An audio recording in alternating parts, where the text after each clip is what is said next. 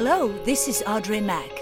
The Word of God says in 3 John 2, I wish above all things that you may prosper, be in good health, just as your soul prospers. So I pray that this message be a blessing to you. Go deep into your heart to work divine transformation, both in you and through you. So get ready, open your heart, and be blessed. Last week, at the end of the class, I taught last week on understanding the anointing of God and the laying on of hands. And at the end of the class, I invited those who needed healing to come, and those that were still sitting came and laid hands on people. And I was observing, and I was listening and watching. And I noticed that most of you were praying for the person. You say, what's wrong with that? The problem is that God never called us to pray for the sick. What is prayer? What is prayer? Prayer is communication with the Father, is it not? Yeah. God never called us to pray for the sick or to ask Him to heal the sick. Right. Go with me, if you will. We're going to see a couple of scriptures.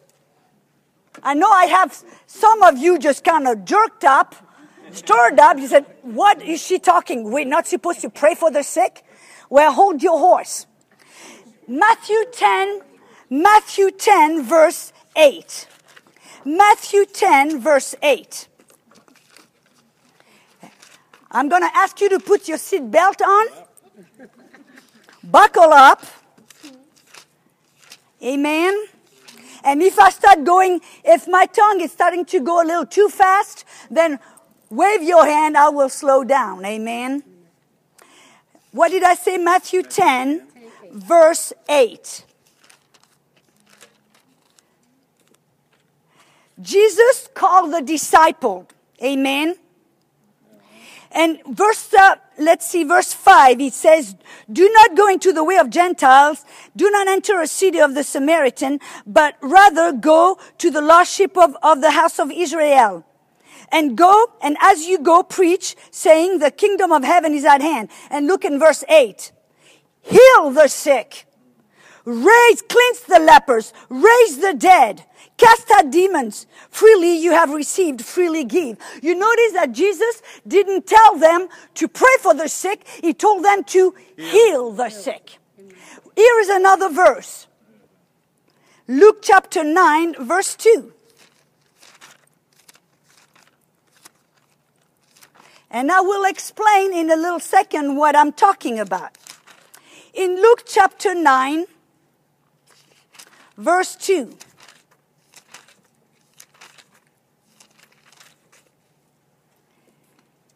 He sent them to preach the kingdom of God and to heal the sick. Notice again, He didn't send them to pray for the sick. He sent them to heal the sick. A third one, Luke 10, verse 9.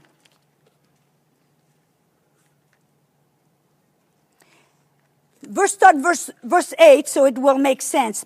Whatever city you enter, and they receive you, eat such thing as they said before you, and heal the sick there.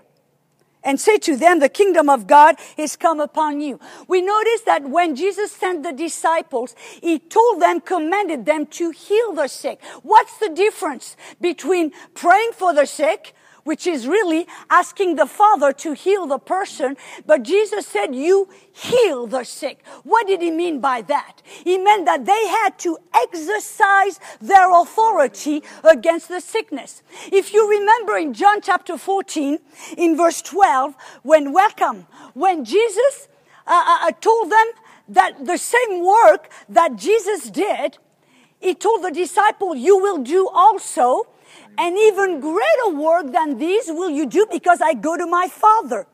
And then the verse 13, He says, and whatever you ask in my name, I, Jesus, will do it so that my Father may be glorified. You see, we have always a notion that we have to ask the Father to heal the person, but that's not what Jesus was saying. He says, the same work that I do, you will do. What kind of work did Jesus do? Heal the sick. What around doing good? Cast out demons. Raise the dead. Multiply bread. And how did Jesus do it? He never asked the Father to do it. But what did Jesus do? He exercised his authority that the Father had given him. And you see, the word, whatever you ask in my name, do you notice that he doesn't say, whatever you ask the Father in my name? He doesn't talk about the Father, but he says, whatever you ask in my name. And the word ask, in Greek, it's the word aieto.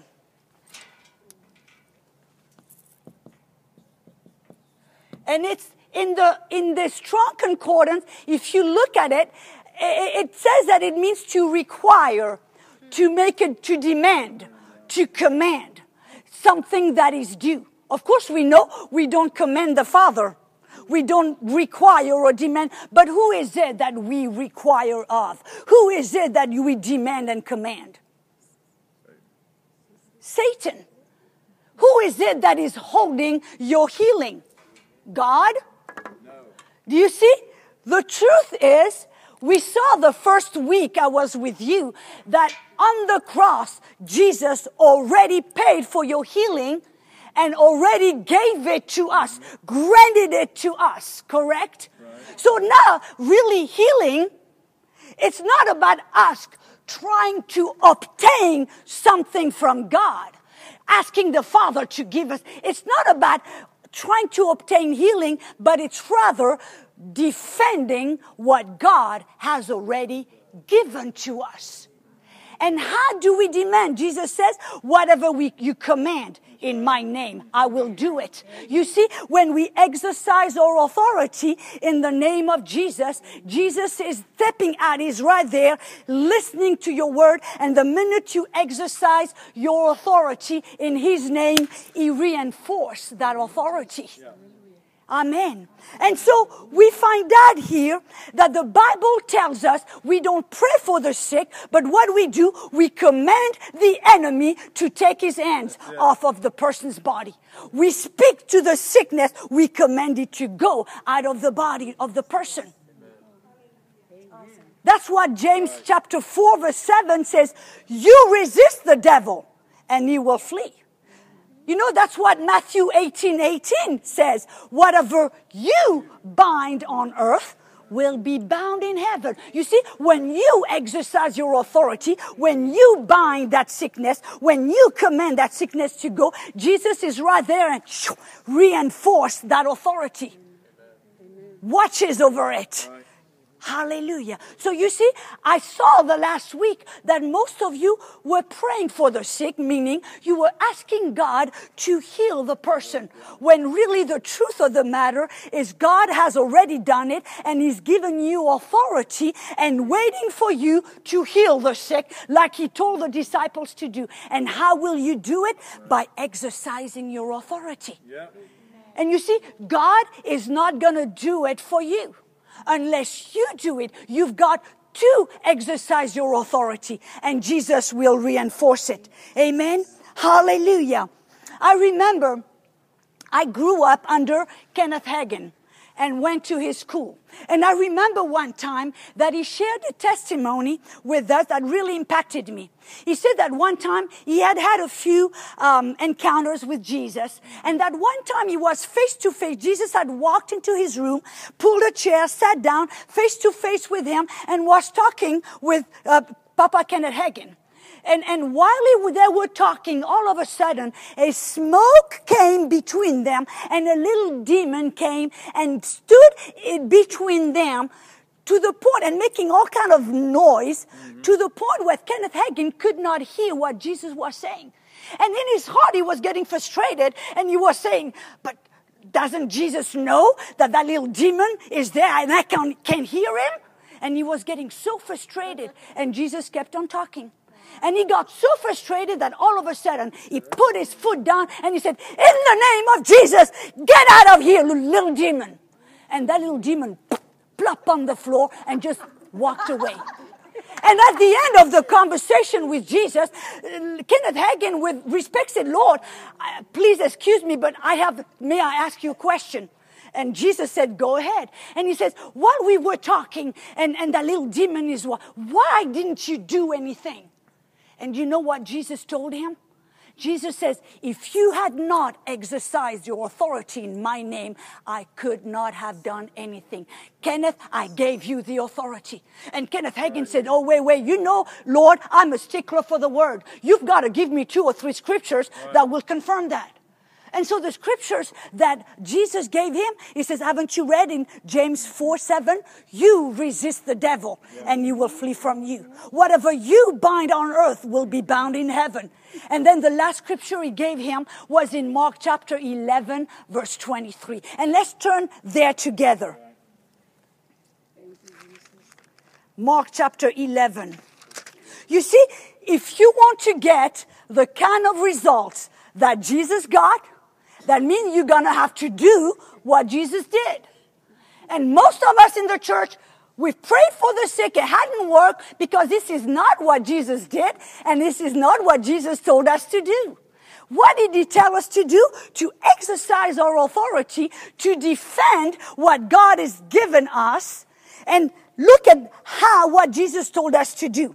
In Mark chapter 11, in verse 23, it says, for assuredly, when Jesus says assuredly, you know you better listen. He says, for assuredly, I say to you, whoever. Is there a whoever in this room tonight? Raise your hand if you're a whoever.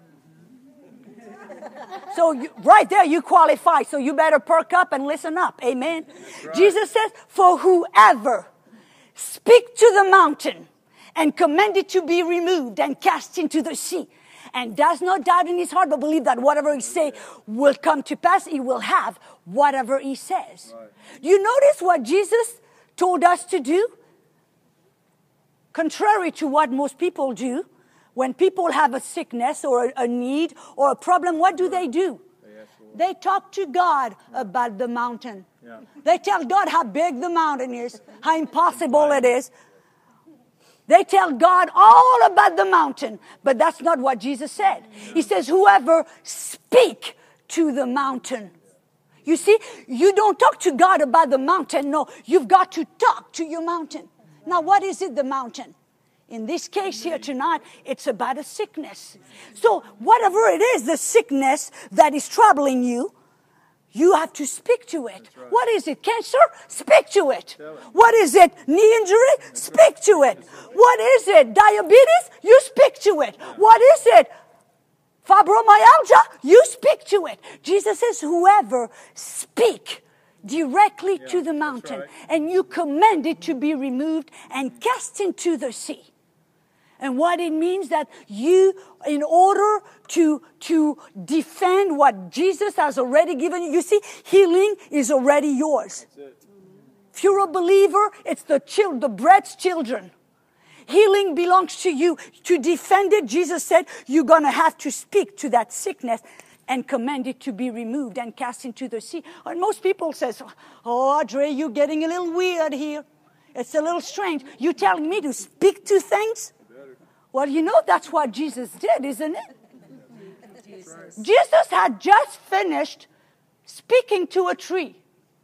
There is actually, he spoke to a fig tree. He commanded to be cursed from the root. Hallelujah. Actually, another gospel said that he answered the tree. You know why he answered the tree? Because the tree was talking to him. Like some of your sicknesses are talking to you. That diabetes says, I'm never going to go. I'm here for good. Yeah, well, when it talks to you, you've got to answer and tell it to go. Yeah. Amen. You remember when Jesus was in Peter's mother-in-law's house and she was laid with a fever in bed? What did Jesus do? It says that Jesus rebuked the fever. He stood in front of her, took her hand, and rebuked the fever. Yeah. He spoke to it. You know what he says? Fever, get out of her body right now. Right. Amen. Oh, you remember when Jesus was sleeping in a boat? Yeah. And all of a sudden, there was a huge storm, and the disciples came and said, Jesus, don't you care? We're going to die. And that's expert fisherman. Must have been some serious waves and wind. But what did Jesus do? Did Jesus say, Father, please, calm the sea, Father. Father, please, would you just quiet the waves? No, what did he do? 2 words. Peace. Be still. 3 words. What did he do? He exercised his authority. He spoke to the mountain.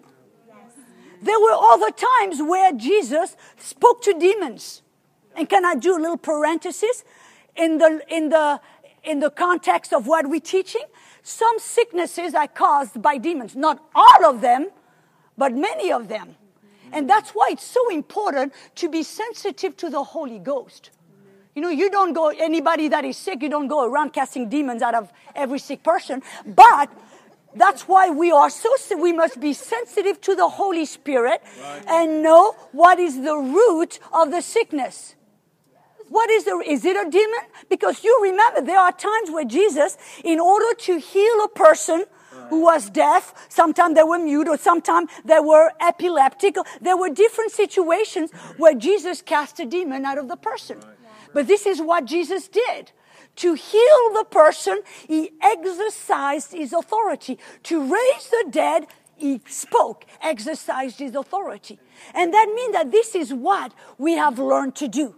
We've got to stop doing the thing the way grandmother did it, and grandfather did it, and everybody did it, because, my friend, it's not working. And we've got to start doing what Jesus told us to do. And he told us to speak to the sickness directly and command it to go. Amen. But now, why is it that sometimes our authority is not working? Why is it that how many of you've exercised your authority, and the mountain looked at you and went, na, na, na, na, na, na, and didn't move and didn't go? And you're like, but I exercised my authority in Jesus' name. Why didn't move? What happened? So tonight I would like to talk about, and of course it's going to be a rather simplistic approach. You know, we don't have hours and hours to dissect everything. But I want to talk about some of the reasons why our authority does not function, why it doesn't seem to work. Amen? One of the first reasons why, because we are supposed to exercise authority to speak to the sickness, to speak to the pain, amen, to speak to whatever sickness is coming on you or on somebody else. But why is it not working sometime? One of the reason is because so many people, sometimes we are intimidated by the devil or by the sickness. Have you ever heard people when they said, and it makes me laugh sometimes when people try to tell me, I have cancer. They don't just tell you, Sister Audrey, I have cancer. They say, Sister Audrey, I have cancer. And they wait for me to go, oh, no.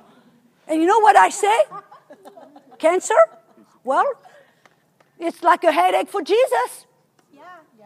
You see, you understand what I'm trying to say? Right. We are very easily intimidated by the sickness or intimidated by the enemy. Why? Because some of us have more faith or more faith in the devil and what he can do than we have in God. That's we talk about the devil. Don't say anything. The devil might hear you. I have a secret. That's the one I want. I want him to hear it. That's right.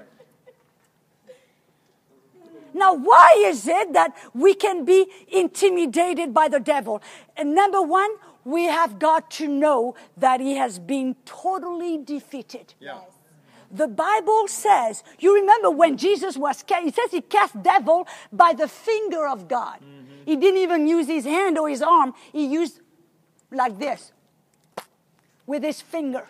And Jesus said, I saw Satan fall from heaven like lightning. Amen. And the Bible tells us that Jesus is a defeated foe. In Colossians 2:15, it says that Jesus, when he went down to hell, he spoiled all powers and principality. Spoil, you know what that means to spoil? That he took anything that, he took his armor, he took his power, he took everything he had. He spoiled him. He's like a big cat with that fangs and with that claws. The Bible says he's as a roaring lion. Meaning that he makes a lot of noise to try to intimidate you.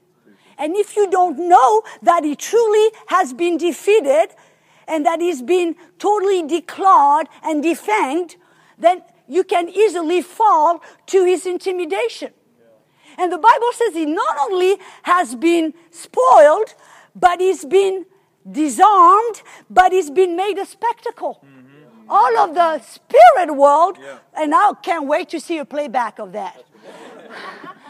All of the spirit world saw the day when Jesus took his foot, put it on the neck of the devil, and all those little demons of diabetes, all those little demons saw it. And they saw that their master had been not only defeated, but humiliated. We need to know that. Yeah. You know, there is a scripture in Isaiah 14, verse 16, that says that one day when we go to heaven, you and I are going to look down and see the devil, and we're going to scratch our head, and some of us are going to cry, and we're going to say, this is it that make the nations tremble? Right. That's it that just caused me so much trouble? Just that? And I was worried, and I lost some sleep, and I carried that sickness all that time. And that was that little imp right there that was causing me so much trouble. Amen.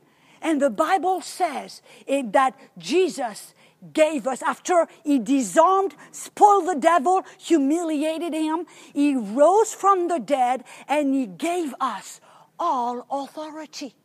In Luke 10:19, it says that I've given you all authority over all the power of the enemy, and nothing by any means shall hurt you. He said, but don't rejoice that all the spirits are subject to you. Did you hear that? All those spirits of sickness are subject to you. He said, but rejoice that your name is written in heaven. Amen. So we've got to know that the devil has been defeated once and for all. And once we know who he is and that he's got no power, but only the power of deception and intimidation, then you don't have to fall prey to his little maneuvers. You can stand and say, devil. I remember one time I was in Albania, and during the night, all of a sudden, I felt a presence come in the room, and I felt like something jump on me, like a cat, you know, when a cat jumps on you, you can feel his paws just come on you. And I felt that, and I put the light on, and I felt that presence, and all of a sudden, there was nobody in the room. But all of a sudden, I knew there was an evil spirit right there. Amen. And you know what I did? And at that moment, I heard the devil says, I'm going to kill you. I'm going to kill you. And at that moment, you know, I could have said, start to go, get up and wage war and start doing all kind of stuff. But you know what I did? I said, devil, just shut up and get out of here. And I just turned the light off and went back to sleep. Right. Amen. Thank you, Jesus. I remember the testimony. I don't know if it's Miss Wigglesworth or Lester Samuel. I get them messed up. But one night, the devil himself walked in the room. And he had, moved the furniture, the lamps and everything. It was chaos in the room. And he just woke up and looked at everything. And he saw the devil, not just a little demon, the devil himself on the corner of the room. And you know what he said? It's just you, devil. And then he went back to sleep. And then he said, wait a second. Put everything back in its place. And sure enough, the devil had to put everything back in its place. And I remember that testimony. And that night, when it happened to me in Albania, I just said, I'm not going to give the devil too much time. He's defeated. He just tries to scare me. Just get out of here. Let me sleep. Get out. Yeah. And he never bothered me again. Yeah. Amen. At least not in Albania while I was there. Amen. You know, I remember a story that I heard about a lady who was so intimidated by the devil. You know, she would always say, Pastor, Pastor, pray for me, the devil is after me. Pastor, Pastor, every week she had something and she would always say, the devil is after me. And the pastor got so tired of it, he said, Lord, please, help me, do something, help her to see that the devil, I tell her, she doesn't seem to understand. Show her that the devil is defeated, she doesn't have to be scared of it. And so one night, that woman had a dream. And in her dream, she heard a lion. Whoa, whoa. I don't do a good lion, do I? I do a better giraffe, you can notice. But not a good lion. Rah, rah, rah. And in her dream, she was scared, trembling and scared. And then she heard the noise and coming from behind a bush. So she went behind little by little. And she looked to see in her dream what was behind the bush. And you know what she saw? A kitty. She saw a little mouse with a megaphone. And in her dream, God spoke to her and said, this is just like the devil. All he can do is a lot of noise. Don't pay attention to it. Yeah, that's right. Amen. So number one, you see, you have got to know that the devil is defeated. And stop being intimidated when he tells you, you know what I always tell people? Whatever the devil says that scares you, that just put it in reverse. If he says you're going to die, just start jumping around and say, woohoo, hallelujah, I'm going to live. Yeah. If the devil tells you you're never going to be healed, go, woohoo, hallelujah, that means I'm going to be healed. That's it. Take it in, because the devil is the father of lies. Yep. Amen. Hallelujah. Hallelujah. Reason number 2 why our authority doesn't work sometimes, amen, is a feeling of unworthiness or condemnation. Yes.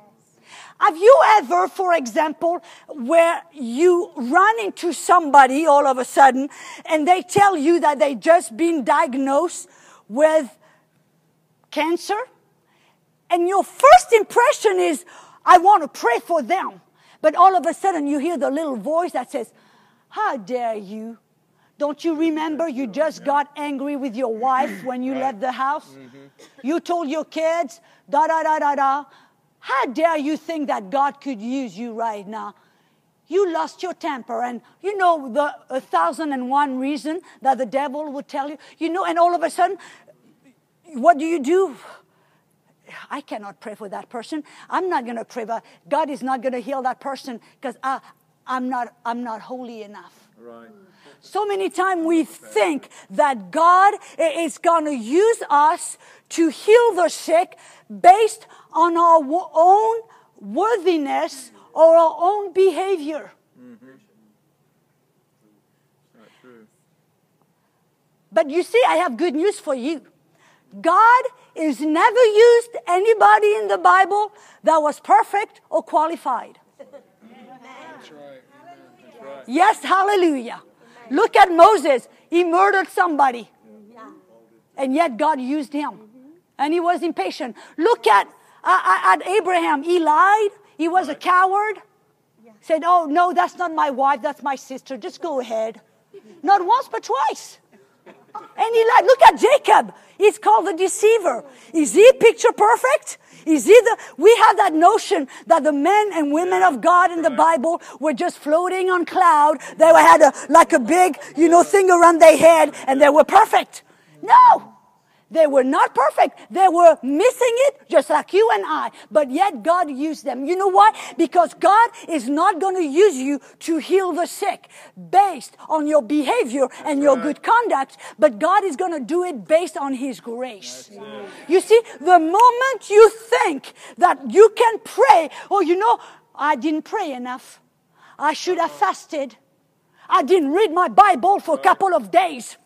All of a sudden you feel condemned. And what does it mean to be condemned? You see, if you see a building and it's got a big thing that says condemned, what does it mean? Unusable. Unfit for use. Yeah. You see, when the devil condemns you, he's telling you you're unfit for use. Yeah. God can use you. But the good news is that God does not use us. We don't heal people because we're good enough. We heal people because by His grace, He is good enough. We've got to learn to relate to God, not based on our behavior, but based on by the Spirit, based on His goodness.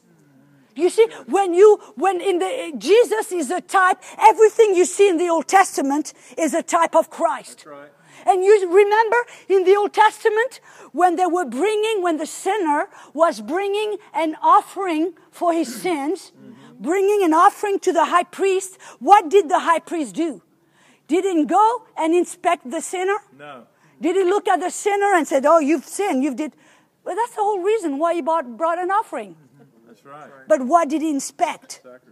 The sacrifice, the offering. You see, when God relates to you now, He doesn't relate to you based on your behavior, on your own holiness, on your merit. God relates to you based on Christ, on your faith in Christ. So when you exercise your authority, when you lay hands on the sick, you've got to do it based on what Jesus did. You put your faith not on your own behavior. You put your faith on what Jesus did. And you know that God, who is Spirit, sees you in the Spirit. And when He sees you, what does He see? Jesus. He sees the offering. He sees Christ in you, who is sinless, perfect, holy, righteous. That's who you are in the Spirit. And so, knowing that you are, Christ is in you and you are in Christ, it gives you that boldness, it gives you that assurance to command in the name of Jesus to that cancer to get out of the body, to speak to the mountain. And if the devil says, "You're not good enough," you say, "Yeah, plead guilty. You're right, I'm not good enough. But I'm not healing the sick based on my goodness. I'm healing the sick based on His goodness." So I'm no good. You're right. That's right. That's right. But I'm not coming in on the basis of my own goodness. I'm coming on the basis of His holiness, of His goodness. Woo! That made me want to run a little bit. Amen. Glory to God. Thank you, Jesus. You see, for the longest time, I always thought, and I've shared some testimonies of people that God healed. But for the longest time I thought, I pray for the sick, but I kind of hit or miss. Once in a while, there was a healing or miracle. Right. But I didn't know what I did right. I didn't know what. And I always had that notion that only those who have a special anointing could heal the sick. Until I realized that God, it's the power, the anointing on the inside of us that we've received in the baptism of the Holy Spirit. It is that power that heals the sick. It's the power in the Word. And once I understood that it was by the grace of God. Listen to this verse, because you might not believe me, but at least I hope you'll believe the Word. Go to 2 Timothy chapter 1.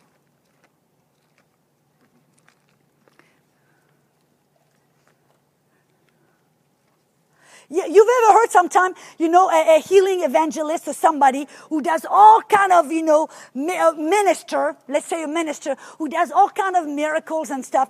And then, all of a sudden, we find out they got caught in adultery. You know what most of people will say? How could he have done so many miracles? He was in adultery. How could God have used it? How could God have used him? You know what we're saying? That God could use him based on his behavior. That's wrong, right? No, God used people by His grace. Yes. We received a holy vocation based not on our works, but on His grace. Am I saying it's okay to commit adultery? No. Am I saying you should live like a pig and sin? No. But the motivation of why you do it, it's got to be right. You see, you need to pray. You need to read your Bible. You need to fast. You need to keep yourself separated.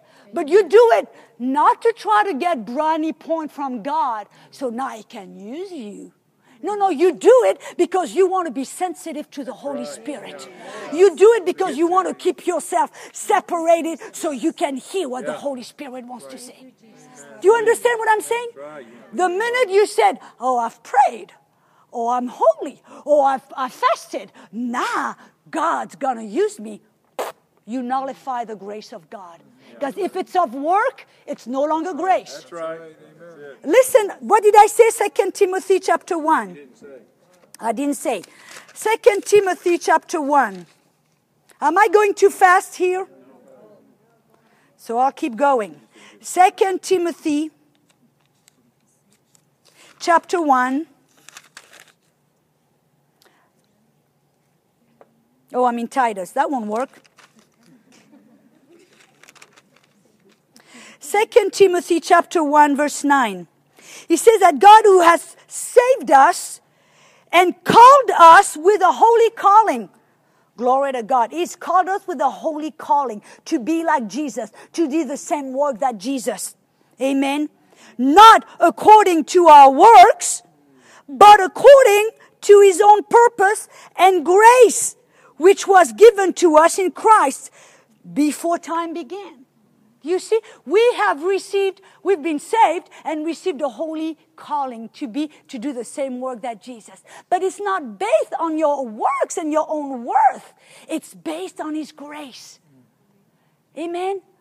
So the next time you hear the Holy Ghost tell you, go and lay hands on that person, or go and just, cast the dead devil out of that person, or go and speak to that cancer, and you hear that little voice that said, who do you think you are? You think you like Jesus, huh? Well, yeah. That's the whole point. I've got a holy calling. Amen? That's it. Glory to God. Amen. Hallelujah. The number three reason. The third reason, or the number three reason of why authority might not work is that, and that is a biggie, that's a big one, is that most people walk by sight and not by faith. 2 Corinthians 5 verse 7. It says, but for we walk by faith and not by sight. And we're talking here about exercising our authority, speaking to the demon, speaking to the cancer or the sickness, speaking to your problem, speaking to your pain, speaking to whatever ails you. And we have to learn, in order to do it, we have to learn to do it by faith. I remember how I learned that lesson. It was in 1995, I was doing a youth crusade in India, and they brought to me a woman who was demon-possessed. And that woman had been I don't know if you know anything about India, but they worship all kind of animals. Everything is like they believe it's their ancestor, so they worship the rats, the snakes, and everything. And that woman had been worshiping the god of the snake.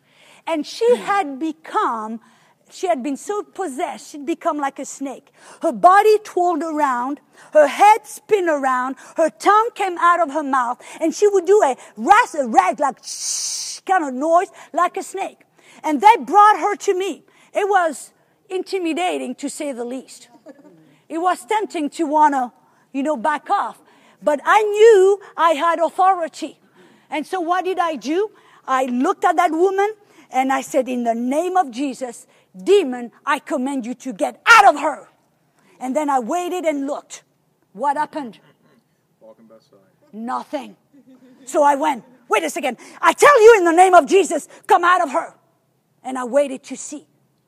What happened? Nothing. She still acted like a snake. She still rolled on the floor.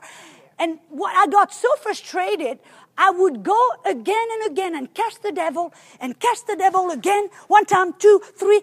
And the more I went, wrestling with it really for 15 minutes. And the more I went, the more my voice got louder and louder. And my arms starting to flap. And I got so frustrated, and I would take her and shake her, and I would try another position, until I heard the voice of the Holy Spirit gently say, how many times are you going to cast the devil out of that woman? It shook me. And I'm having a conversation with the Holy Ghost. And I say, when I see that she is free.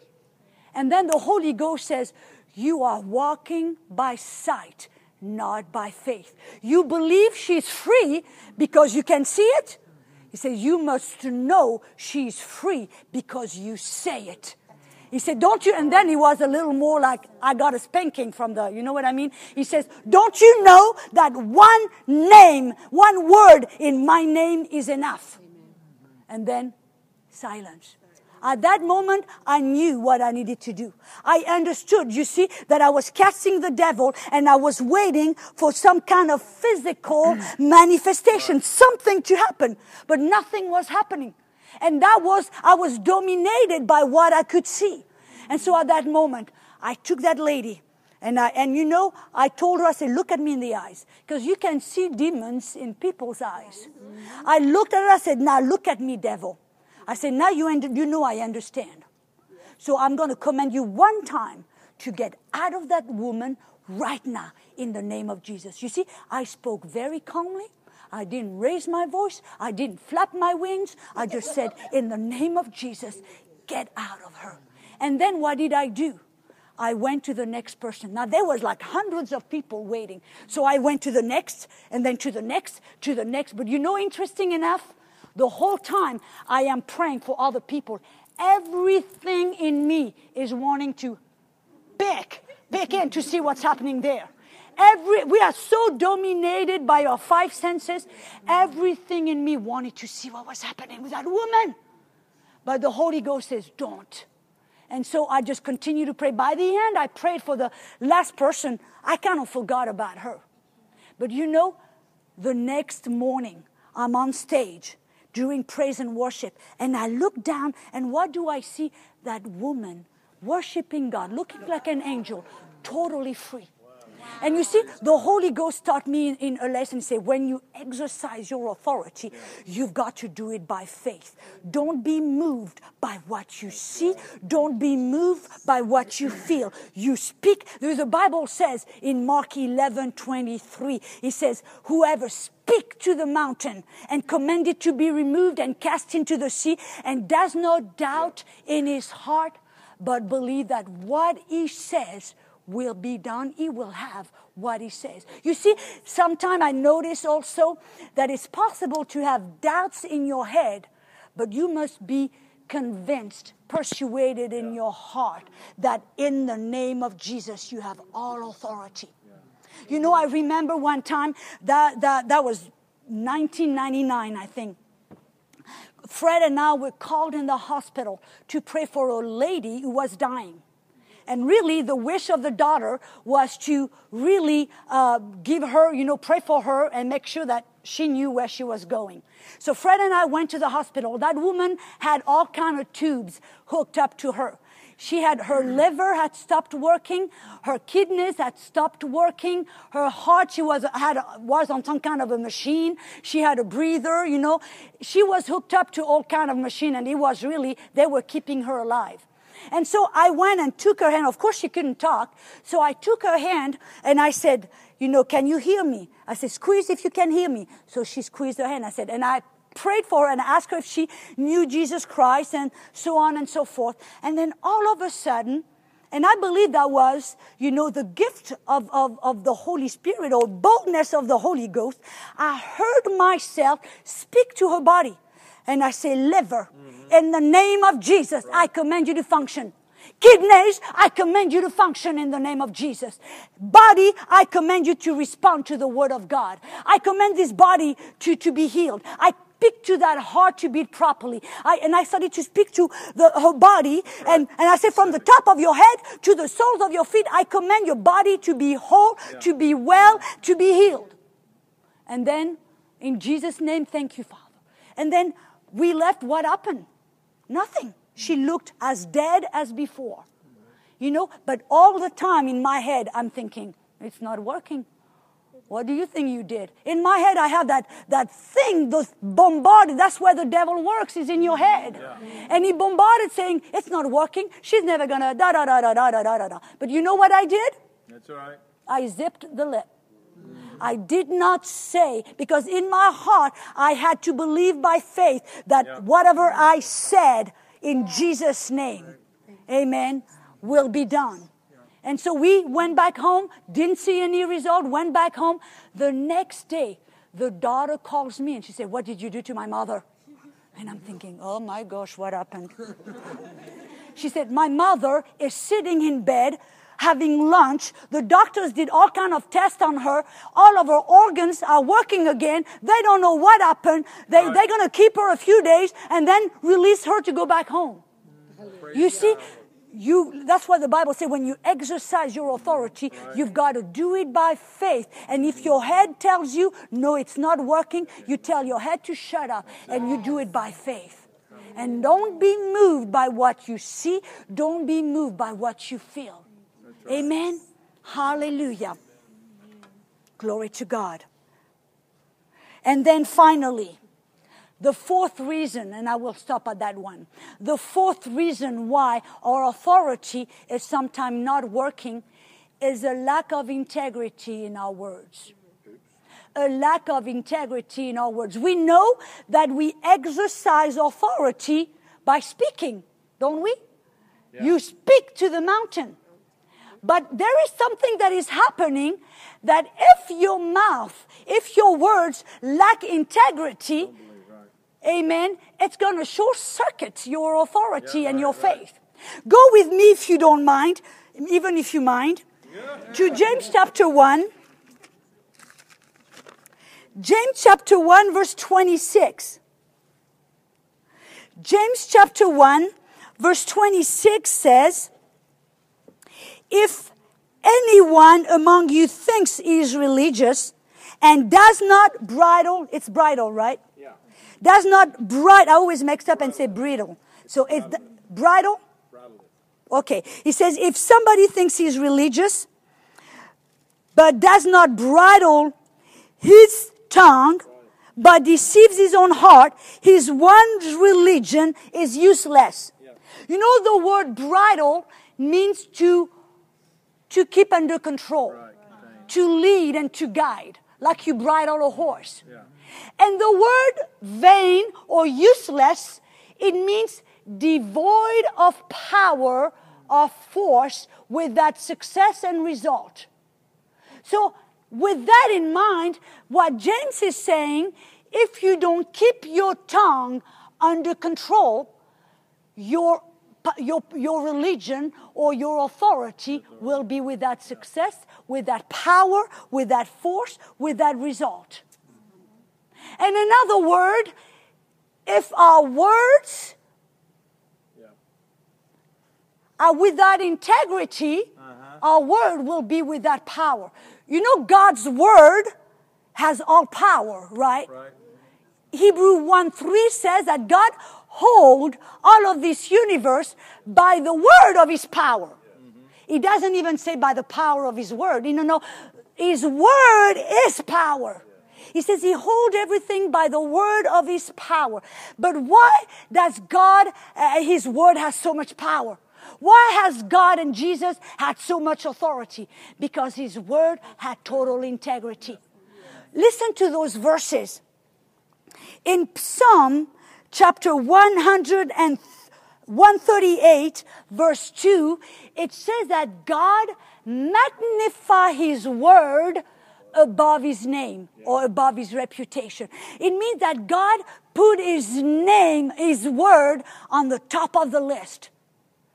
It's that Psalm 138, verse 2. He said, God magnify his word even above his name. And we know his name is pretty important. Another verse says, in number 23, verse 19, God says, have I not said it, and shall I not do it? Have I not spoken it, and shall I not bring it to pass? What is the word saying? He said, when God speaks, he does it.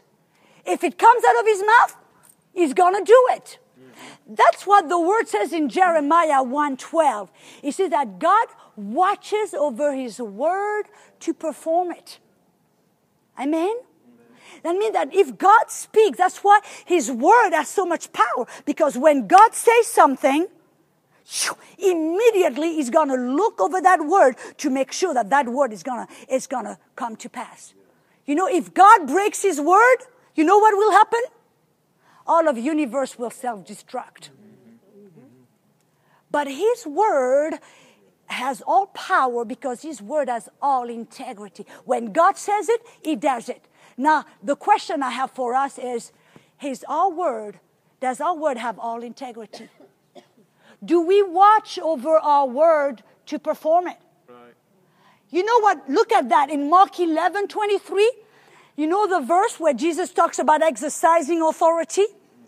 He says, whoever speaks to the mountain, command it to be cast into the sea, and does not doubt in his heart, but believe that those things he says will be done.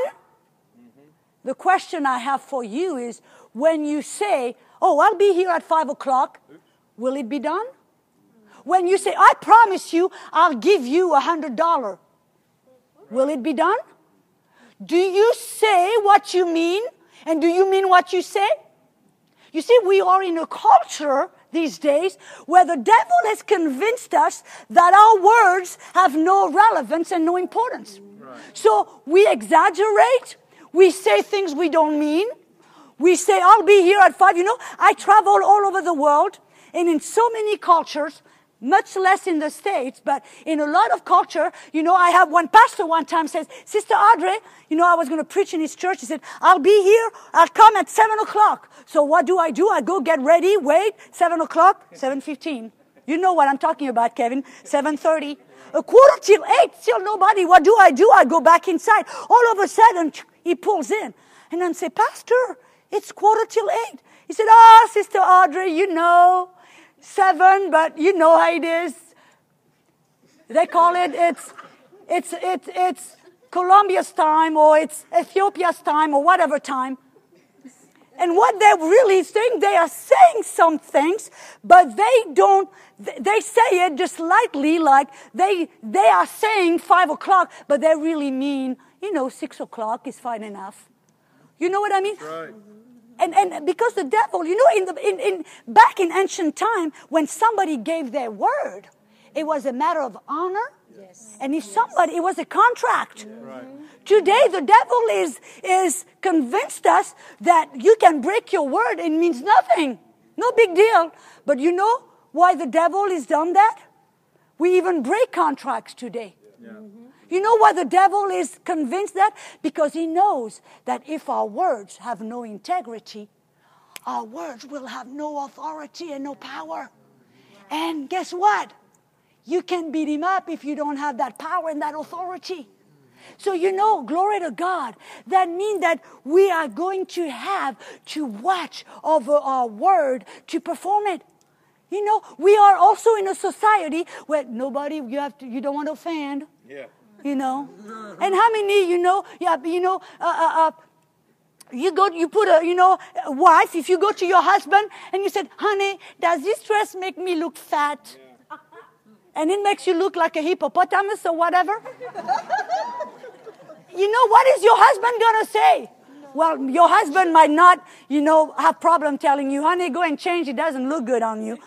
But if your friend in church, you go in church, you said, oh, look, I just bought this new dress. Do you like it? Does it mean look good?